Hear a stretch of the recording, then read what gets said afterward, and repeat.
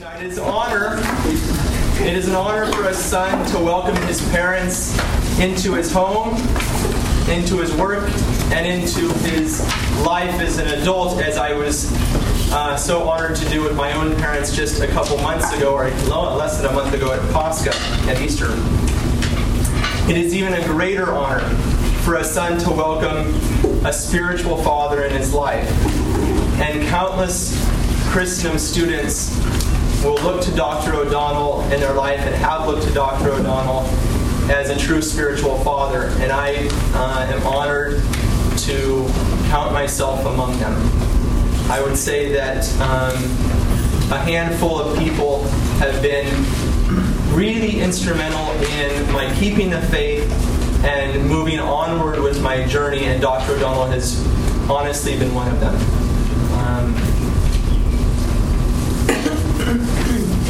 Among all the speakers that we have had at St. John's, including Father Groeschel, all of our many speakers, I would say it is truly the greatest joy to have Dr. O'Donnell here with us tonight, more than it was for me last time.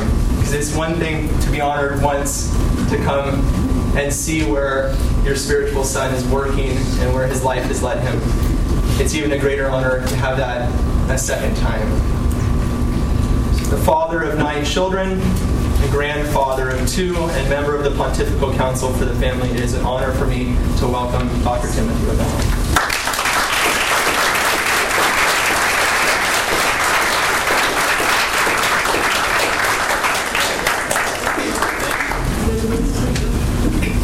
You always try to get me to cry. Thank you so much for that gracious introduction. Wow, I'm just kind of overwhelmed. It's great to be with you this evening. An honor to be back here at St. John the Beloved. I love this place. I love the spirit that animates this place. You've had such a wonderful succession of pastors here. And I think that what Sabatino is doing here is very important, and I'd like to commend all of you. I don't know how many parishes there are where this many people would show up, it is a weeknight, isn't it? It's Tuesday, it must be Belgian, right? But it is important, the topic this evening, talking about the family, Path the Peace, talk a little bit about Pope Benedict's thought, but in a special way, one of the things that I really like to emphasize, whenever we talk about family, the heart of peace, and things like that, is to really focus upon the family as a domestic church, because that's one of the terms that is enshrined in our Catholic teaching and tradition, but you just don't hear much about that. And so I would like to spend some time talking about that tonight. And also our Holy Father, our current Holy Father, has talked about the importance of a hermeneutic of continuity.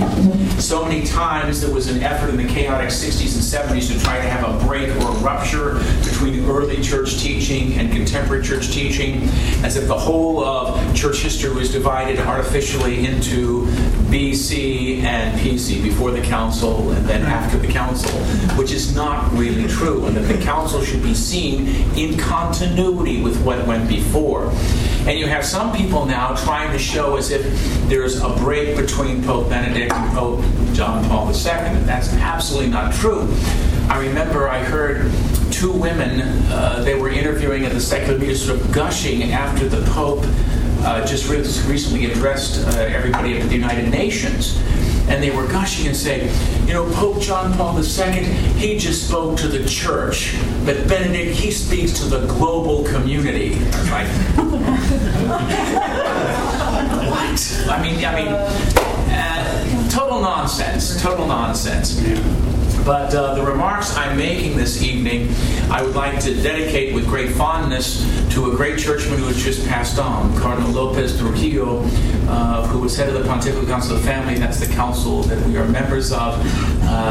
Just died on Saturday, the anniversary of the Pope's election. And he was a great churchman, a man who fought very courageously for all of the things that we hold dear in the faith, especially for marriage and for the family.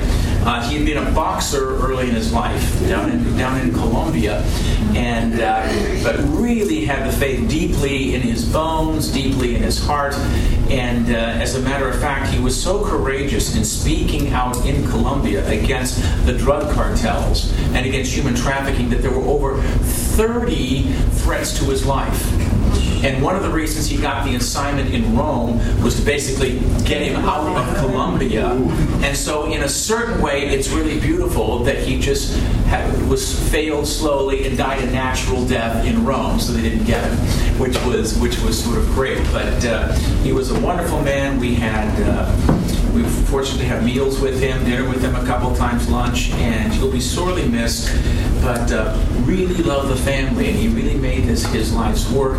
And one of the things that was very close to his heart was the notion of domestic church, and I'd really like to sort of focus on that as sort of a key theme.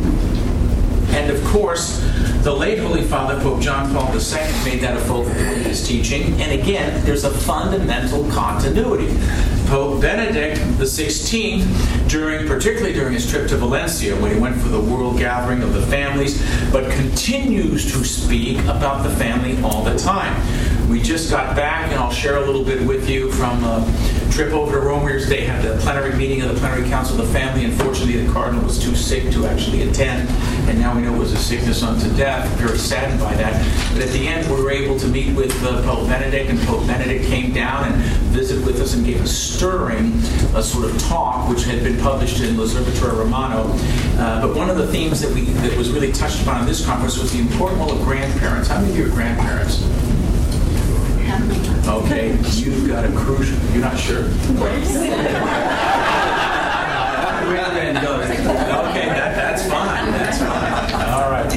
So anyway, we'll talk a little bit about that towards the end and some of the things that were said, which I think you will find great interest. But the central role of the family is something that's very much on the mind of the Church. As a matter of fact, Pope Benedict XVI recently stated, when talking about the family, and I give you a quote, to proclaim the whole truth about, oh, you know what? We should pray. Well, we already did Our Father. That covers this, doesn't it? Yeah. To proclaim the whole truth about the family based on marriage as a domestic church and a sanctuary of life is a great responsibility incumbent upon all. Everybody. You know who that means? You know, everybody here tonight has an obligation to proclaim the whole truth about the family, especially based upon marriage as a domestic church. Now, how many of you had heard that term before, domestic church? How many have never heard domestic church before? Be honest. Okay, significant number of you. So obviously, if it's a responsibility incumbent upon everybody, then I better talk about it, so that you can go out and talk. Joe, how are you? Good to see you. So you, oh my gosh. Easter. Some things never change. This is the way it was in Christendom as well. It's great. But he's so smart, it didn't really bother him. Better show up on time when he gives talks here. So I would like to make this sort of a focal point. Was that a question? Yes. Do you mean everybody, including unmarried people? Yes. Yes, everyone has a responsibility to talk about this, because the domestic church is really the key to understanding the church's vision of the family, especially in today's world where everything has become so secularized, where we can't even agree on definition of what marriage is, you know, which shows you how far we really have fallen. Now, what remains the most important work on marriage and the family was the church's document, Familiaris Consortio, which is like a little summa of the family. And you can get that from the Daughters of St. Paul. I'm sure Sabatino could get that for you. But it's a wonderful thing. If you're wondering, what can I do as a parent? What can I do as a grandparent? What would my role be? Sabatino can get it, but I guess Mary Beth Reardon can get it. Do you have it? Do you keep it in stock? You do? Well, you're not far from the kingdom. Handmaiden of the Pope, right there. All right. Do you still all have Benedict on the mind? I mean, wasn't that incredible? What an absolute triumph that was in so many ways. And I'll never forget, although I did not hear the president's address, I still have ringing in my ears Dick Cheney's farewell. I don't know if you saw that. It was unbelievable. I never thought I'd hear a vice president of the United States talk about the honor of having the Pope celebrate the Eucharist here at the Eucharist. Actually, not just mentioning God, but mentioning Jesus Christ in an official text. It was wonderful. I'm sure it'll all come out eventually in the Observatory, but it's really worth reading because of whatever sort of vestiges. Remember, it was a controversy when we were going to have an ambassador to the Vatican? That's all gone now. You can't have the president and the vice president. So many people speak this way.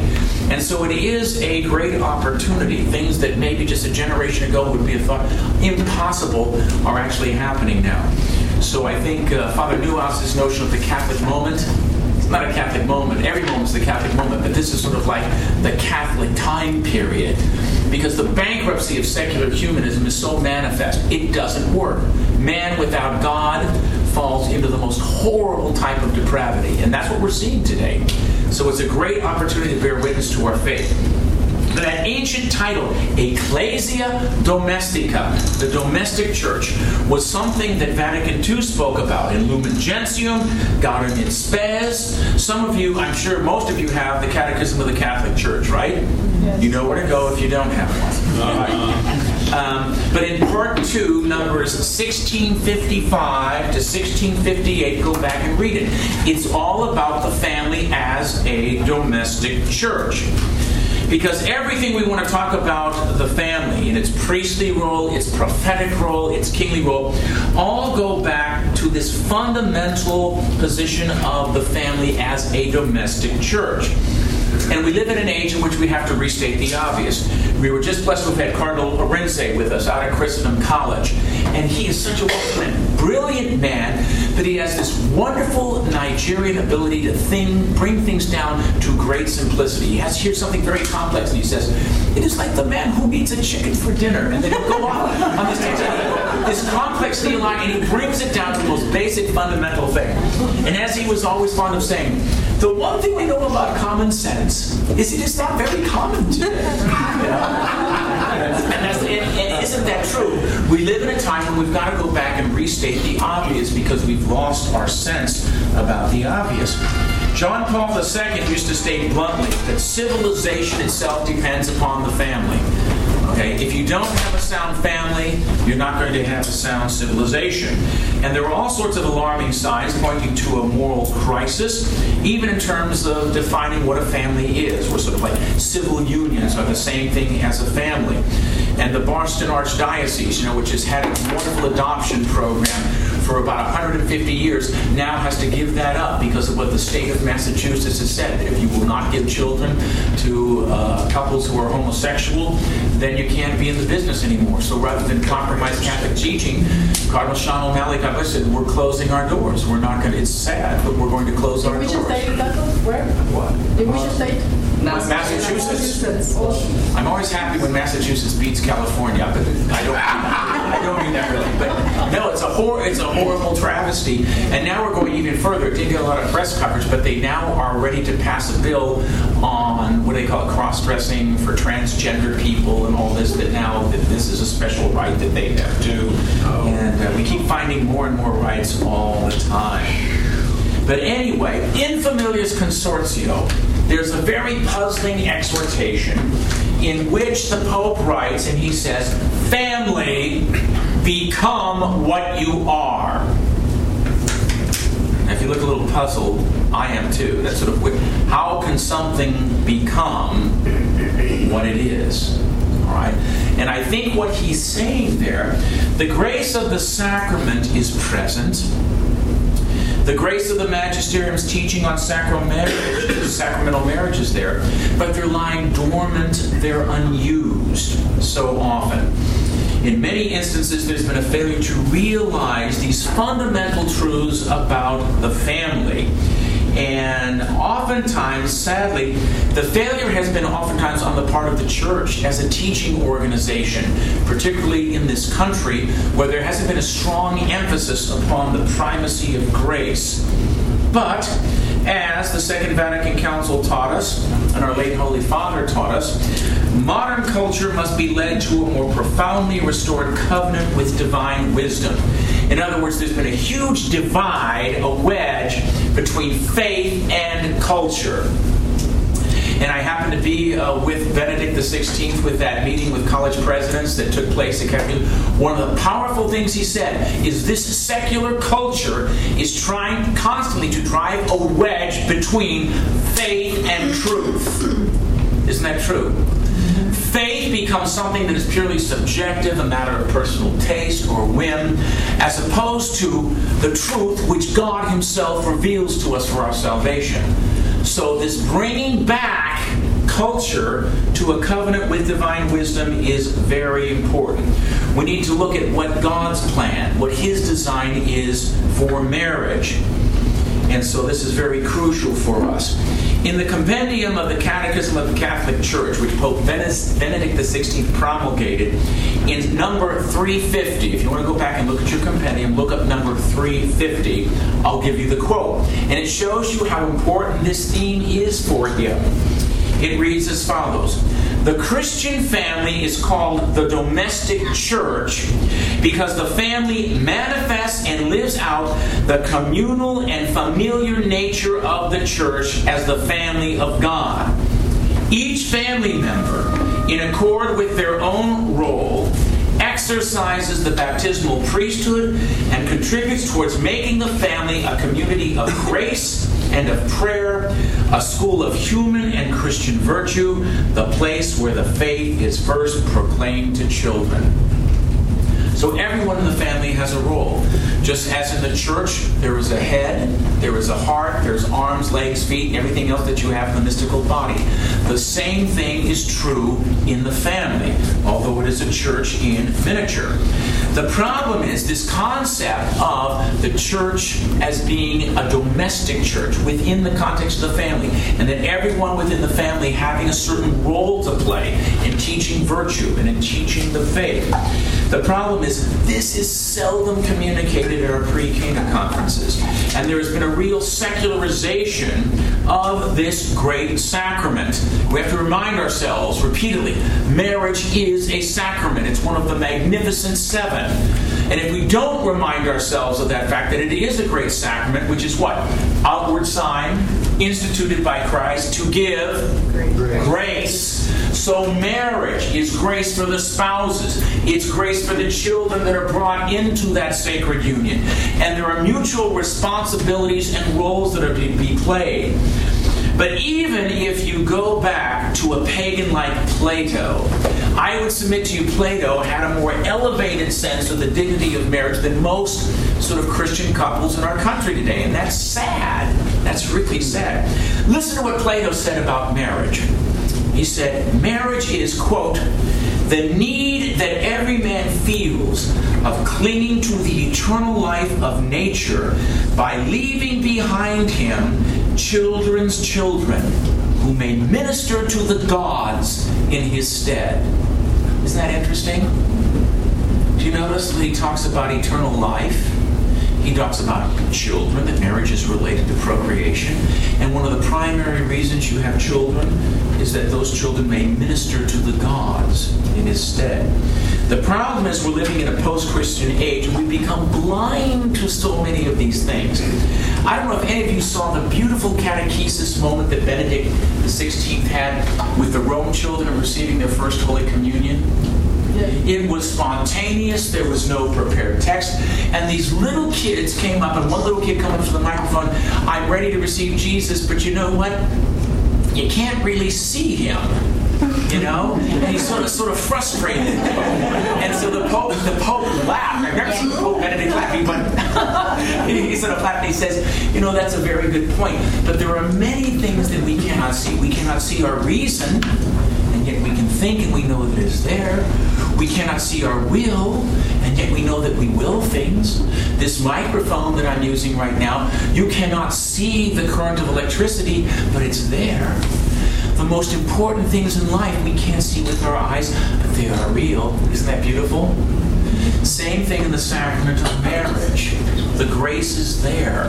The grace is there through that sacrament. And just because we can't see it or the world doesn't talk about it doesn't mean that it's not there. And we need to go back to that vision to understand how important it is. Plato really talked about the importance of children and raising them up that they may come to worship the God. That's 4 centuries before Jesus Christ. Christians today need to build on that natural foundation and recognize we too, if God gives us the grace of children, are to have those children and bring them up. Why? The greatest thing they can do is have faith, believe in God, and worship in God.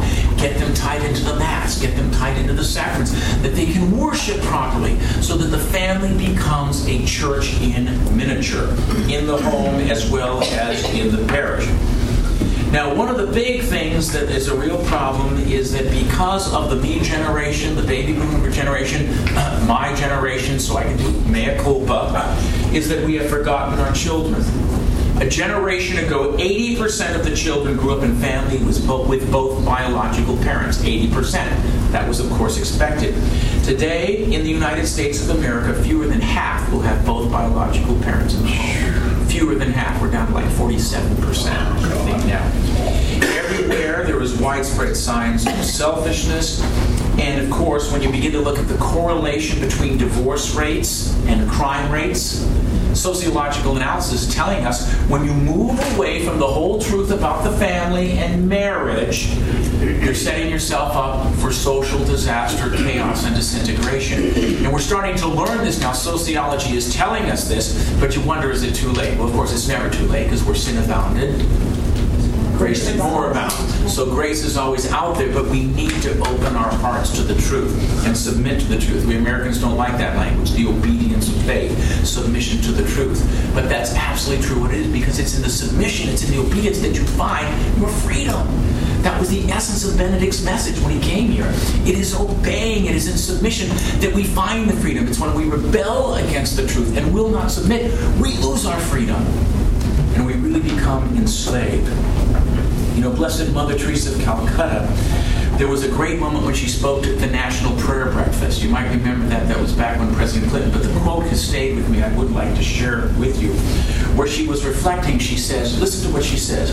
I was surprised in the West to see so many boys and girls given to drugs, and I tried to find out why. Why is it like that when those in the West have so many more things than those in the East? And the answer was, and this is what she says, because there was no one in the family to receive them. She continued, our children depend on us for everything, their health, their nutrition, their security. They're coming to know and love God. For all this, they look to us with trust, hope, and expectation. But often father and mother are so busy that they have no time for their children, or perhaps they're not even married, or have given up on marriage. So the children go to the streets, get involved in drugs and other things. We are talking about the love of the child, which is where love and peace must begin. And for this, I appeal in India, and I appeal everywhere. Let us bring back the child. The child is God's gift to the family.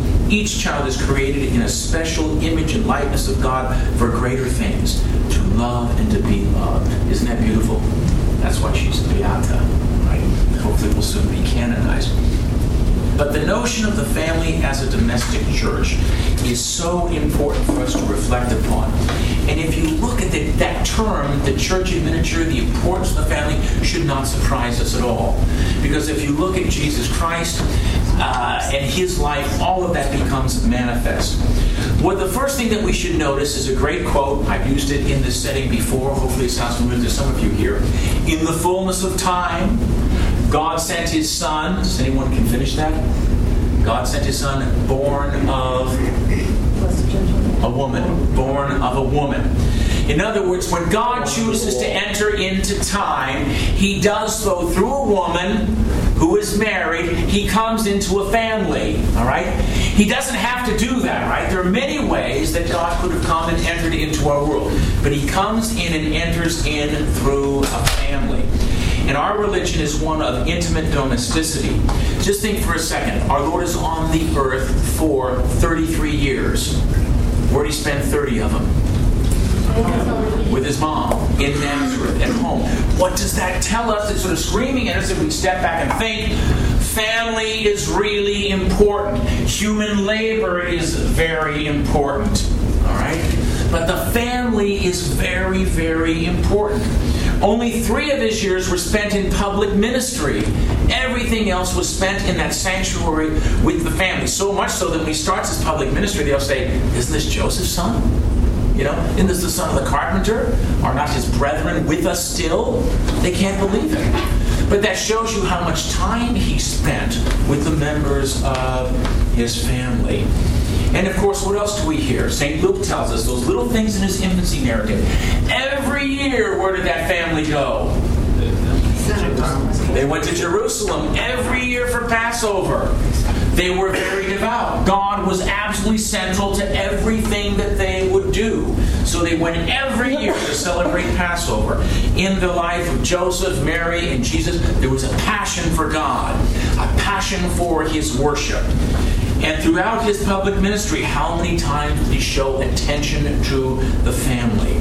How many times did he reach out and embrace children? This is something that passage that we read all the time. We all hear about it, but we don't think about it. Remember, there's all these women bringing their kids, their babies to Jesus. Why? The apostles try to push him back. Don't do this, don't do this. And he stops them and says, "Let them come forth, for such is the kingdom of heaven." Do you remember that passage?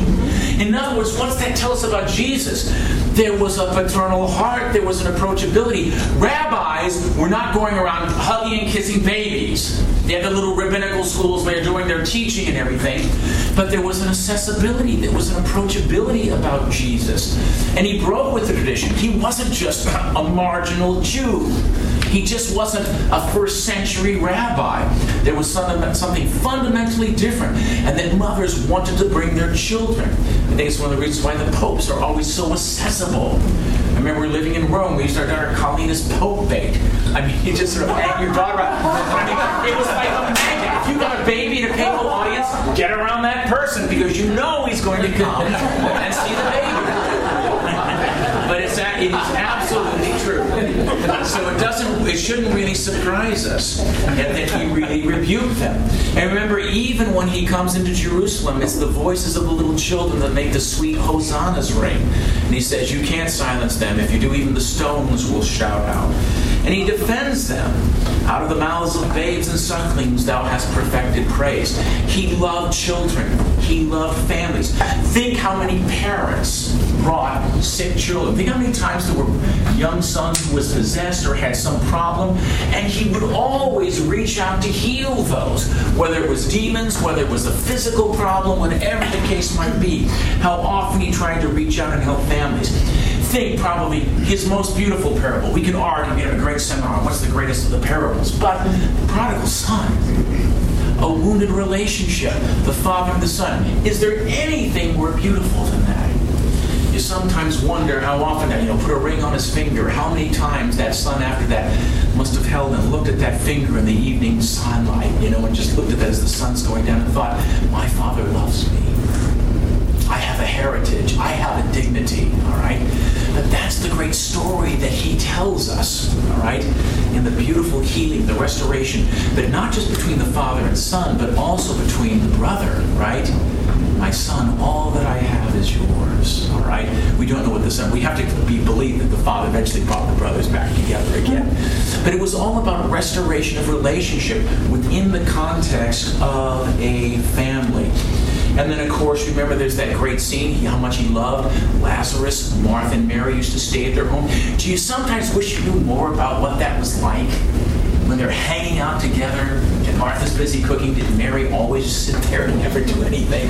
I still kind of feel sorry for Martha. You're not supposed to be anxious, but anyway. But it was such a beautiful thing. And he obviously felt very comfortable. After the tension of Jerusalem, he would go up over the Mount of Olives. Their house is just on the other side. You can visit.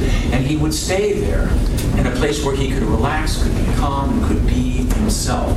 So a deep and abiding love for the family. Now, of course, St. Paul picks this up. I'm so happy. One of the great things Benedict is doing is this is his first, John Paul every other year was a feast for a year, right? Year of the Rosary, year of the Eucharist, Jubilee year, year of the Father, Son, Holy Spirit, every year. I mean, he loved the celebration. Well, Pope Benedict's going to have his big celebration now. What does he call the Pauline year? This coming year, starting at the end of June, from 2008 to 2009, is going to be the year of St. Paul. It'll be an exciting time for pilgrims because I finally got to St. Paul's Basilica where they've done new excavations. They've actually found Paul's sarcophagus and they've actually cleared it out. Just like you can go into the Scavi under St. Peter's, you can't go into the Scavi now, but right now they've opened the Confessio, right under the main altar, and you can go down and it's all glass now, and you can actually look down and see the actual burial site. And they have the sarcophagus with his name on it, and there's a little hole in the top where they used to drop down handkerchiefs for relics, all right, to touch the bones and then bring back to heal and help pray. But you can actually see that now. So I'm pretty convinced that during that year there'll be more extensive excavations to make it even more accessible to the pilgrims who I'm sure will flock there. But a lot of times people neglect St. Paul because he's considered not politically correct. Ephesians 5, remember the great passage where he says, "Wives, be submissive to your husbands," and everyone, it's the great, when they read it on Sunday, the husbands are going, and then it says, "Husbands, love your wives," and the wives start going, backward. And then the kids are waiting for the "don't nag your children," lest they... So you get all of these things sort of going back and forth, but it's very important. But remember at the very beginning, he says, "Be subject to one another in the fear of Christ." Before anything else, there's a mutual subjection. For the Christian, it's not about who's on top and who's below. We are here to serve one another. The husband is here to serve the wife. The wife is there to serve the husband. That's what the discussion should be all about. And of course, as our Lord said, it's in service that we rule, right? Remember, what's one of the greatest titles of the popes? Servant of the servants of God. Who would want to be pope, really? I mean, just the constant giving of yourself, being poured out in libation. But of course, a number of these things are important. After he says, "Be subject to one another," it's only after that he says, "Let wives be subject to their husbands as to the Lord, because the husband is the head of the wife, just as Christ is the head of the church, being himself the Savior of the body." So he's telling us that the family and the structure of the family mirrors what? The relation between Christ and the church. All right? Already we're being pointed to the family as a domestic church. Now, it is interesting that after he tells the wives to be submissive to their husbands, he spends almost the rest of the passage talking to the boneheads. That's the men. Because we don't get it and we need a lot more instruction. I mean, it's obvious. Women are naturally more virtuous and they're more pious than men. Don't you think that's true? I think, honestly, the women all agree with me. Guys, we'll go have a beer after this. Nurse our wounds. But he goes on, he says, "Husbands, love your wives." Now, notice he doesn't say, "Wives, love your husbands." Because why? When a woman loves, she gives everything. All right? So he goes on and says, "Husband, love your wives." Love your wives.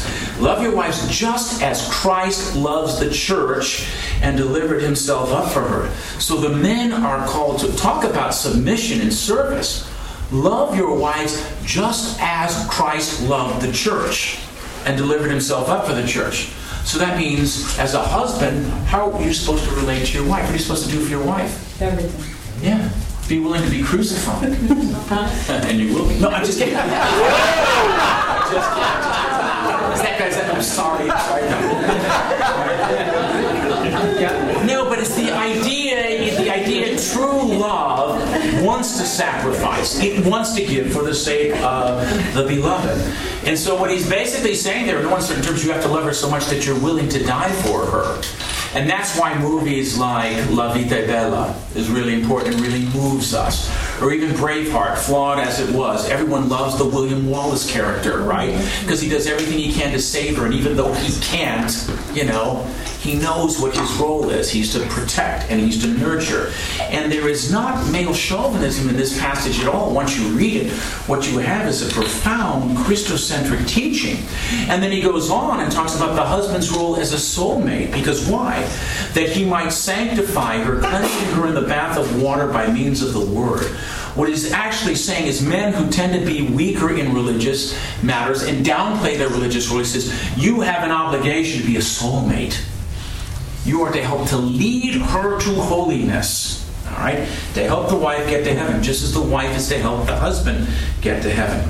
You know that famous passage that Jesus said, pick up your spouse and follow me? Right. You won't fight it, you're mine. Right, the three rings, you've heard that, right? The engagement ring, the wedding ring, and suffering. Oh, come on. Look, you have to, look, if you don't have humor, you're talking about marriage of the family. But it is very interesting. He ends that saying, even thus ought husbands also to love their wives as their own bodies. He who loves his own wife loves himself.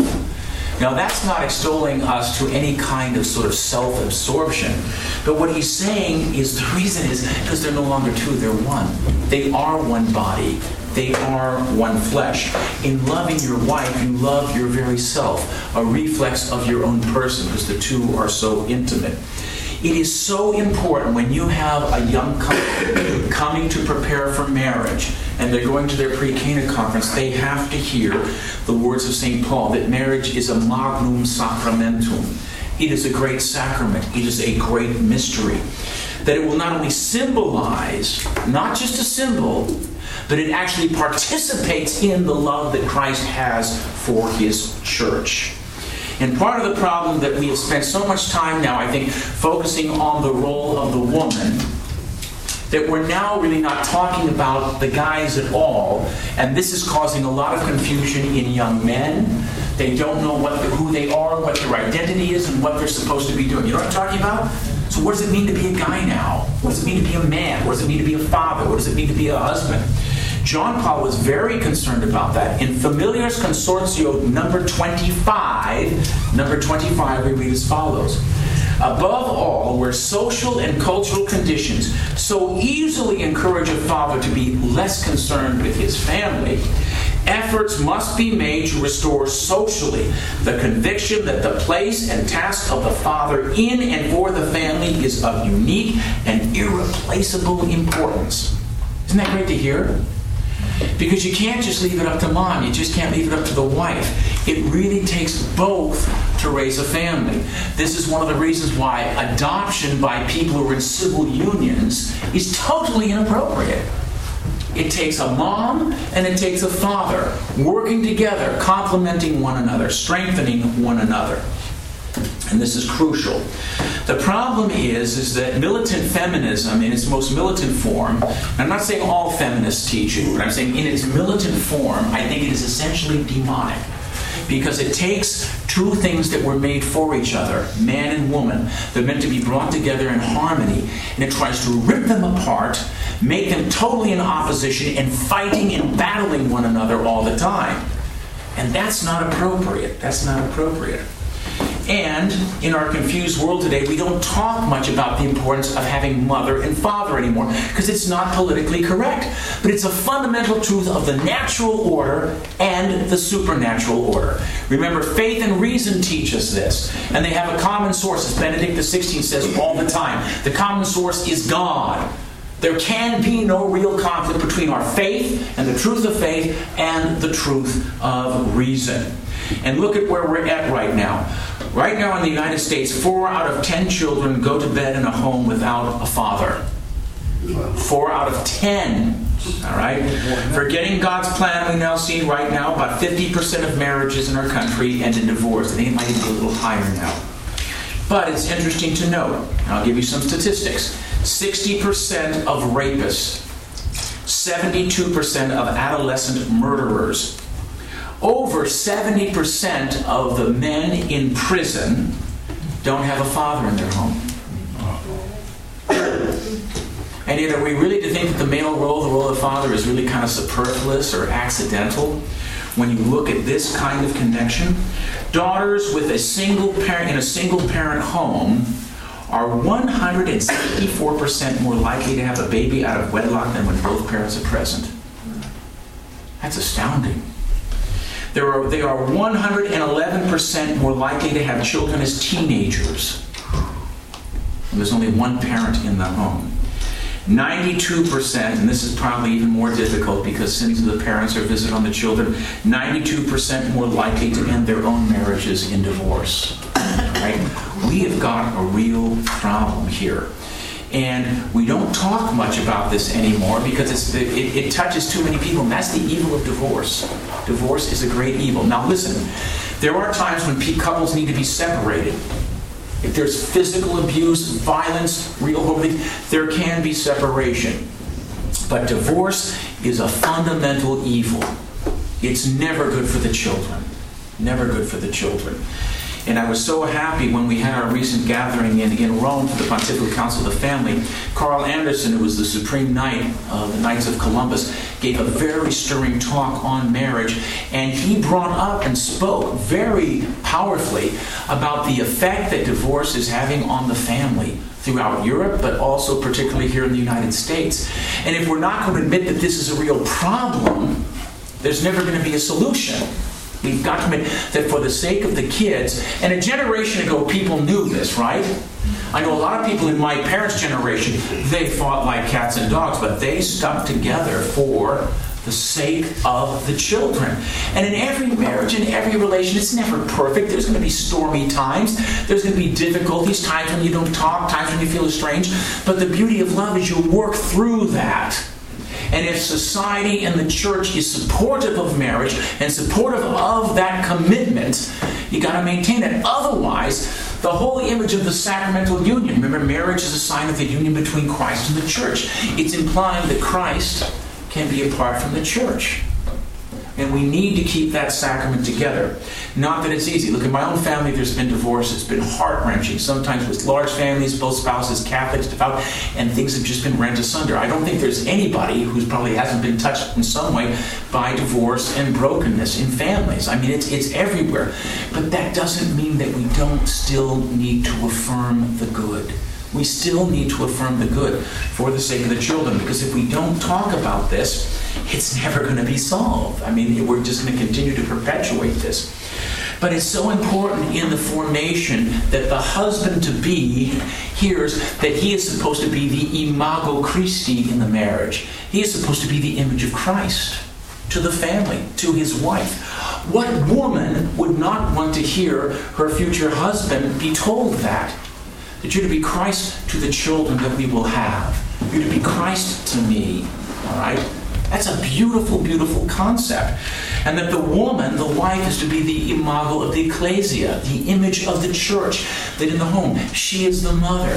And it's such a beautiful, noble responsibility. Bringing in new life into the world and then nurturing those souls. I mean, what a great moment it will be for any mother in this room when the kids make it to heaven, right? I mean, the mutual complementary, the wife is the image of the church, the husband is the image of Christ. Both of them have a specific role to play in the domestic church. And this is one of the reasons why the church has really emphasized this. Let me give you a quote from one of the church fathers. His name was Tertullian. He ended up bad, but he wrote a lot of good things. This was in his earlier phase. Just listen to what he has to say in his little treatise on marriage. And this is a quote. "How can I ever express the happiness of the marriage that is joined together by the church, strengthened by an offering, sealed by a blessing, announced by angels, ratified by the Father? How wonderful the bond between two believers with a single hope, a single desire, a single observance, and a single service. They are both brethren and fellow servants. There is no separation between them in spirit or flesh. In fact, they are two in one flesh. And where the flesh is one, one is the spirit." Isn't that beautiful? I mean, the church throughout her history, despite what you hear in the popular media, so the church opposes sex and all that kind of stuff, not at all. The church has been the great defender of marriage and human sexuality. And as a matter of fact, it's been all the heresies, right? The Gnostics, the Docetists, the Albigensians, the Puritans, who are always trying to pretend as if it's something dirty. What the church is saying, no, it is beautiful, it is noble, and what they don't want to hear, it's holy. It's holy. It's a vehicle through which grace is communicated to the spouses and also to the children. It leads to the birth of new life. And so this is something that's very important. And there are great, even in the secular media now, you might have heard that book, The Case for Marriage by Linda Wade and Maggie Gallagher. Fabulous thing. You know, they did this big study that they thought was going to end up justifying divorce, where they followed these kids from divorced families for like 20 years in the Word. And in every single case, they were stunned that every single one of those kids said, I wish my parents had stayed together. Even where there was fighting and bickering, I wish my parents had stayed together. Every one of those children said that divorce, the actual separation of the parents, the breaking apart of the marriage, was the worst thing that ever happened in their life. Now, sometimes that can be a great impediment. It can be an impediment to building a future relationship, but other times it can really strengthen you. Say, that will not happen in my family, and you'll do everything you can to make the relationship work out right. So just because it's a horrible thing to go through, we shouldn't sort of despair and say, oh, it's inevitable. It's not inevitable. As Pope Benedict XVI taught us in Valencia, couples should frequently receive the sacraments of Eucharist and penance in order to sustain married love. In a recent Angelus address, he said, concerning marital love, quote, if it is to be authentic, there must be a commitment of the parents to deepen their knowledge of their own faith, reviving its flame through prayer and assiduous reception of the sacraments of confession and the Eucharist. Remember the old Father Peyton quote? The family that prays together stays together. These are fundamental truths, but we've moved so far away from these things, we've lost our ground, we've lost our mooring. We've got to come back to what Benedict is saying. You've got to pray together and then assiduously receive the sacraments of confession and Holy Communion. How many of our marriages, if the couple had the habit of praying together regularly attending Eucharist, at least on Sunday, but maybe even on a weekday, going together to Mass, or frequently going to confession, how many of those marriages would have been saved? I would submit to you a large number of them. And how important it is for the children in the family to see the spouses praying together, that the family does pray together, whether it be the Rosary, Chaplet of Divine Mercy, whatever it might be. One of the things that I found so moving was Father Andrew Greeley. You all know Father Andy Greeley, right? Good writer, I guess. But I don't read those kind of novels. But anyway, he did an interesting study in which he did an analysis as to what parent has the greatest impact on ensuring the religious practice of the child as an adult. And you know what he found out? It wasn't the mother. It wasn't the mother. It was the father. If the child, now that doesn't mean that the mother doesn't practice, but if the child sees the father practice, the father pray, the percentages jump astronomically, all right? Because you need both parents to give the witness, because otherwise, if it's just mom, the kids see that and there seems to be a certain disconnect. So it is very, very important to see that. And I myself recall my own father, after a long day of work, he always, sometimes he would get home to like 9 o'clock, hard-working man, he would always come up to say prayers with us. And we always knew if the car would pull up. Now, sometimes we were in trouble and we would get spanked. That wasn't quite the affirming moment that we wanted. But always would come up and would kneel by our bedside and pray with us. Sunday Mass was always crucial. Never miss it. And we would always, they'd march all of us kids, sometimes into the front pew, which we hated because back then, women wore hats. My mom had these goofy hats, and we kind of like, you're just sort of cringing at this. But it was so beautiful to see, because I remember when, my dad, because you're a young boy and you're always looking to see, you always see what mom's doing, but you look and see what your dad's doing. And I remember my dad would genuflect, and then you see him go in there, and, the red candle flickering there before the temple, and he would fall on his knees and he would bow his head and he would pray. And then, because I just said, this is really important if my dad's doing that. Then that's what I should do. And you learn those things.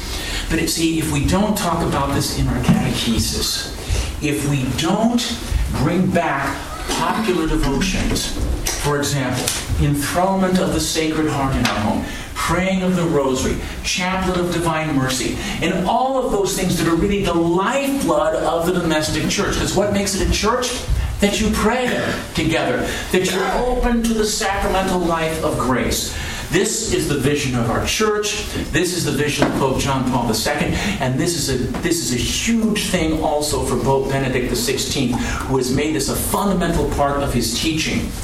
He recently came in at our gathering in Rome. He came and addressed us all, and the topic we had was grandparents, the important role that grandparents can play. Because see, oftentimes as families break apart and you go through divorces, who's holding things together? It's the grandparents. Oftentimes, it's the grandparents who can still mirror to the child that this type of sacred human love is possible.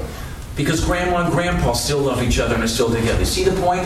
And so the Pope made a very important point. We said the grandparents are the ones who hand on the patrimony. They have a unique role to play. Society should not marginalize the elderly, and especially not marginalize the grandparents, because the grandparents have a crucial role in handing on the family tradition and bearing eloquent witness to the sanctity of marriage love and the importance of the family and the passing on of the cultural patrimony. And if some of the grandparents have lost that sense, then he says it remains very important that there be catechesis given to the grandparents, that they can fulfill that role and be aware of the august dignity that they have as grandparents. And we had some talks that were also given by people in African societies where there is much more respect for the elderly and some of the Asian cultures. Today in the modern West, we're so youth-orientated that, as soon as they're having problems, we sort of push them off to the side, all right? But he says they should be key to the family and have a crucial role to play. But all of this is part of that conception of the family as a domestic church, a family which mirrors the love that Jesus Christ has for his church and finds itself a praying and a believing community. In the secular world in which we're living today, we're told that that's not really important or even possible. But our faith tells us this is the truth. Our church is upholding this. This is what we should strive for and seek to emulate. And my hope tonight is all of this made sense to you, and you'll do what you can to try to build a sanctuary in your own home or in the home of those that you love to try to strengthen that sense of the church in miniature, which is the family. Thank you very much.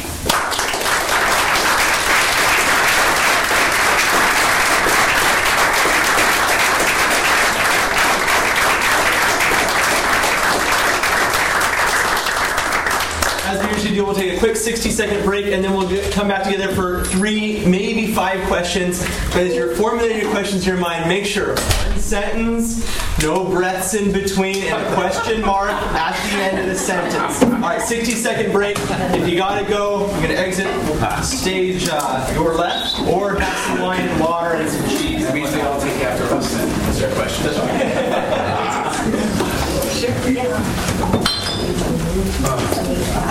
Please feel free to get some refreshments.